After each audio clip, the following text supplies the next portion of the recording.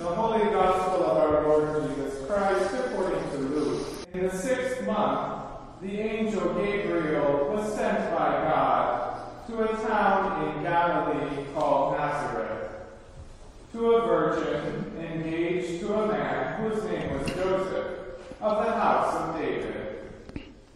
The virgin's name was Mary. And he came to her and said, "Greetings, favored one, the Lord is with you." But she was much perplexed by his words, and pondered what sort of greeting this might be. The angel said to her, "Do not be afraid, Mary, for you have found favor with God. And now you will conceive in your womb and bear a son, and you will name him Jesus. He will be great, and will be called the Son of the Most High.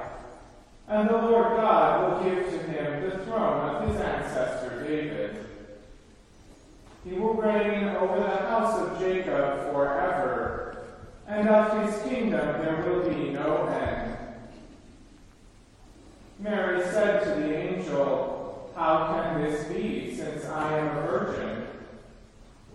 The angel said to her, "The Holy Spirit will come upon you, and the power of the Most High will overshadow you. Therefore, the child to be born will be holy. He will be called the Son of God. And now, your relative Elizabeth, in her old age, has also conceived a son. And this is the 6th month for her who was said to be barren. For nothing will be impossible with God." Then Mary said, "Here am I, the servant of the Lord. Let it be with me according to your word." Then the angel departed from her. The Gospel of the Lord. Praise to you, Lord Christ.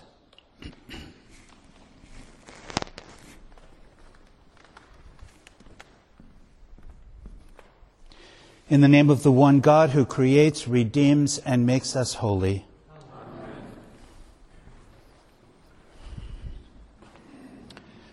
Amen. Mary is the supreme example of what happens when God is at work by grace through human beings.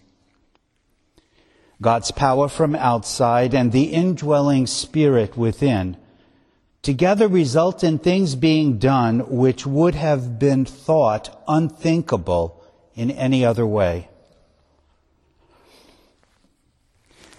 In the 12 verses of today's Gospel, Mary is described as favored, perplexed, thoughtful, and afraid.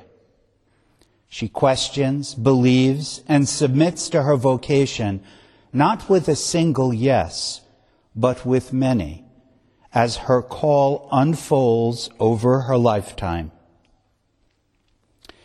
The announcement of the enfleshment of God in Jesus, which we celebrate today, has been obscured and distorted over the centuries by a one-dimensional image of Mary fabricated by the Church.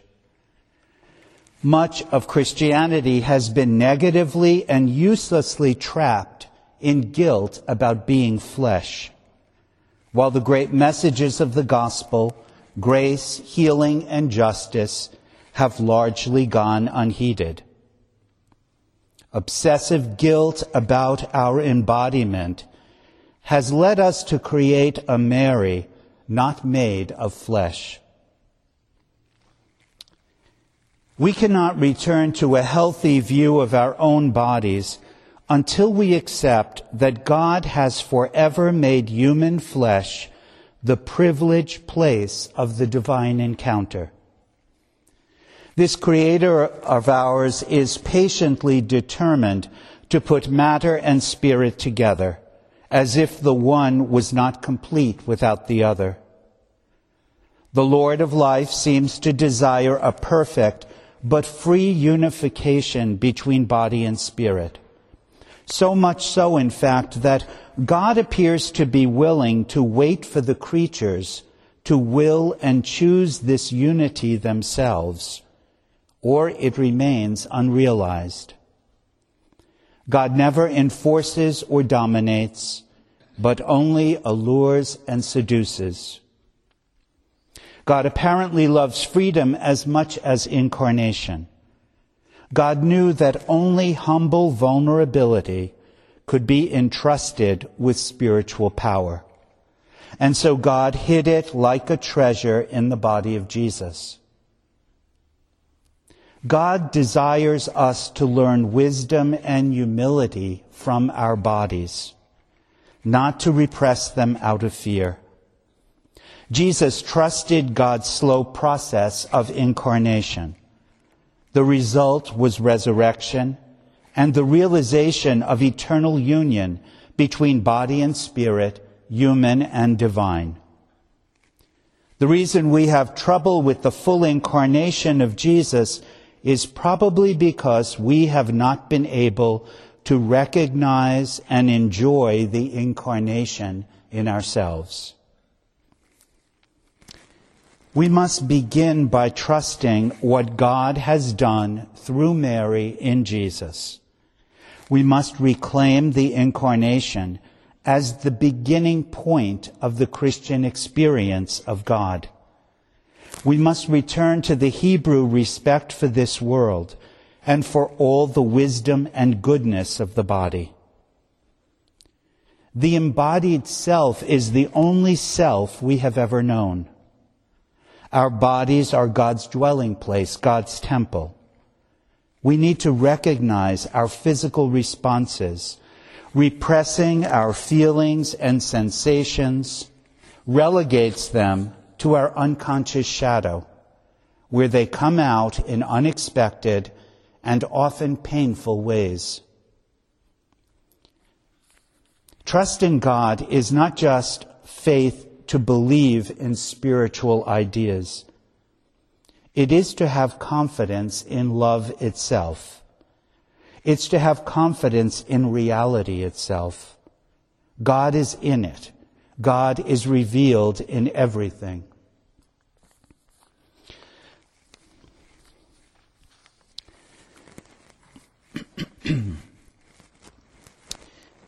Most of us have been conditioned to say no.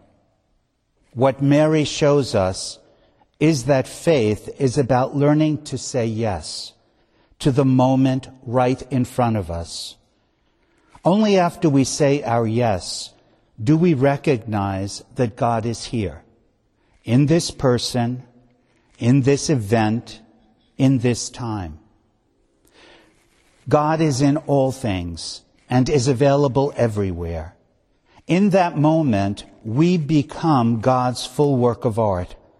In that moment, love is stronger than death, and Christ is surely risen in us.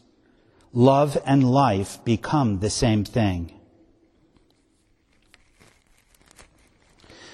We tend to do things wrong before we even know what right feels like. But mistakes do not seem to be a problem for God. They're only a problem for our ego that wants to be pure spirit. Living solely out of our ego splits us off from our body. God is an expert at working with mistakes and failure. It is no different for us than it was for Mary. In some ways, it may seem simpler to obey arbitrary rules about diet or sex than to truly honor the living incarnation we are. The extraordinary thing about Mary is her ordinariness, beginning with her full humanity. God's favor was not earned by her good behavior. God chooses Mary because she has nothing. Mary is among the most powerless people in her society. She is young in a world that values age, female in a world ruled by men, poor in a stratified economy. She has neither husband nor son to justify and validate her existence. That she should have found favor with God shows Luke's understanding of God's activity as surprising and often paradoxical, almost always reversing human expectations.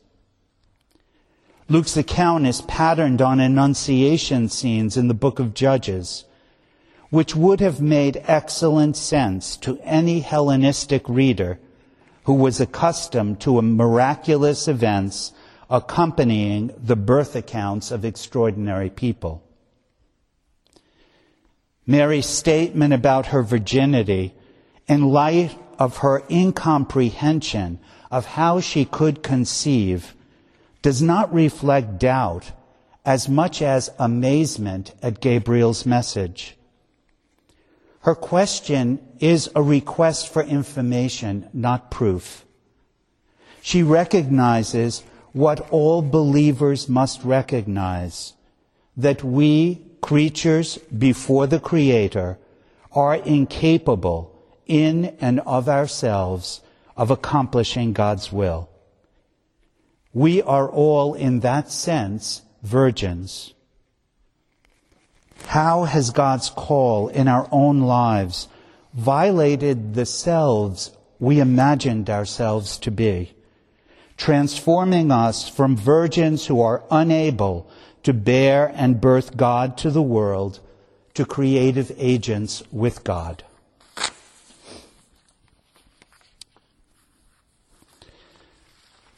Gabriel reminds Mary and us that our incapacity in and of ourselves is not the end of the story, that nothing is impossible with God.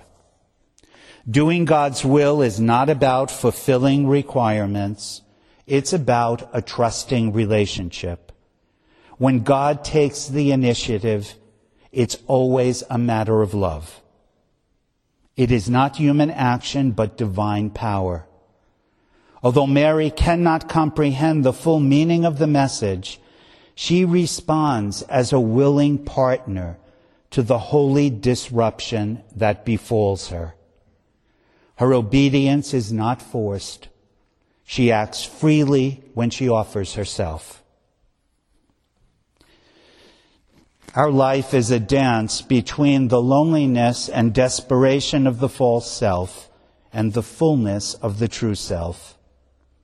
It's not so much about what we do, it's about what God does. God and life itself eventually destabilize the boundaries of the small self, allowing the ego to collapse back into the true self, which is rediscovered and experienced anew as an ultimate homecoming. We cannot anticipate the ways that God will break into the human story, into our story. As with Mary, the indwelling divine moves toward fulfillment in each of us in a personal and unique way throughout our lifetime, with different ways and degrees of consenting to it. There are as many ways to manifest God as there are beings in the universe. We do not create our own salvation, nor do we have the capacity to imagine the ways of God. Luke tells us in Mary's story that not only is redemption possible, it is already happening.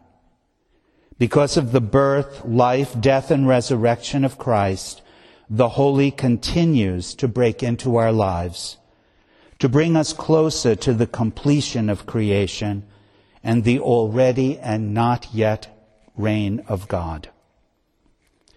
As Mary discovered in her life, the spiritual journey is a path of deeper realization and transformation.